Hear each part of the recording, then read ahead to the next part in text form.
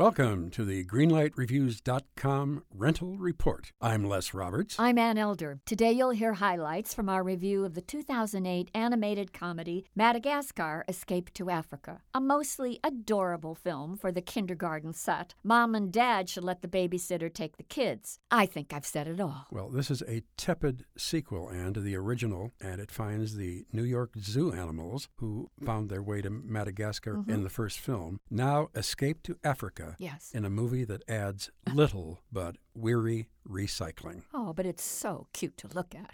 And here's what we said.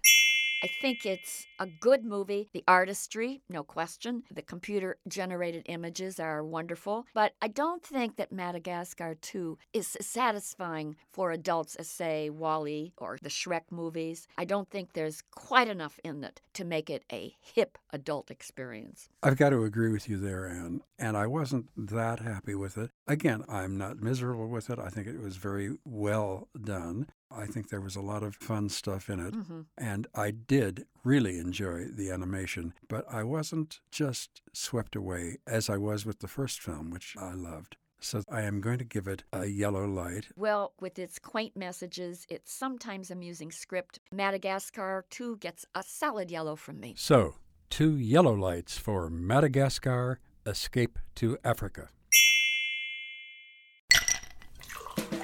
Hi, this is comedian and writer, and let's be honest, I do a lot of things. This is Dino Tripodis, the host of Whiskey Business, the podcast not so much about whiskey as it is one with whiskey. Yes, we drink and talk about whiskey, but we do so much more with so many interesting people. For example, we talk to comedians like Greg Warren. You know, I don't want to brag, but let's just say I can walk into a Red Lobster and get whatever.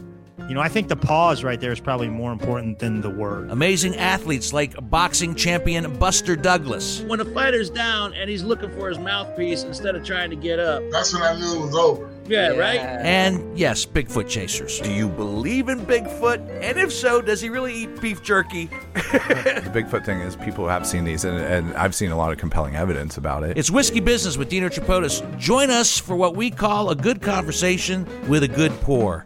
You really can't ask for much more than that, can you, people? Check us out at whiskeybusinesspod.com, a proud member of the Evergreen Podcast Network.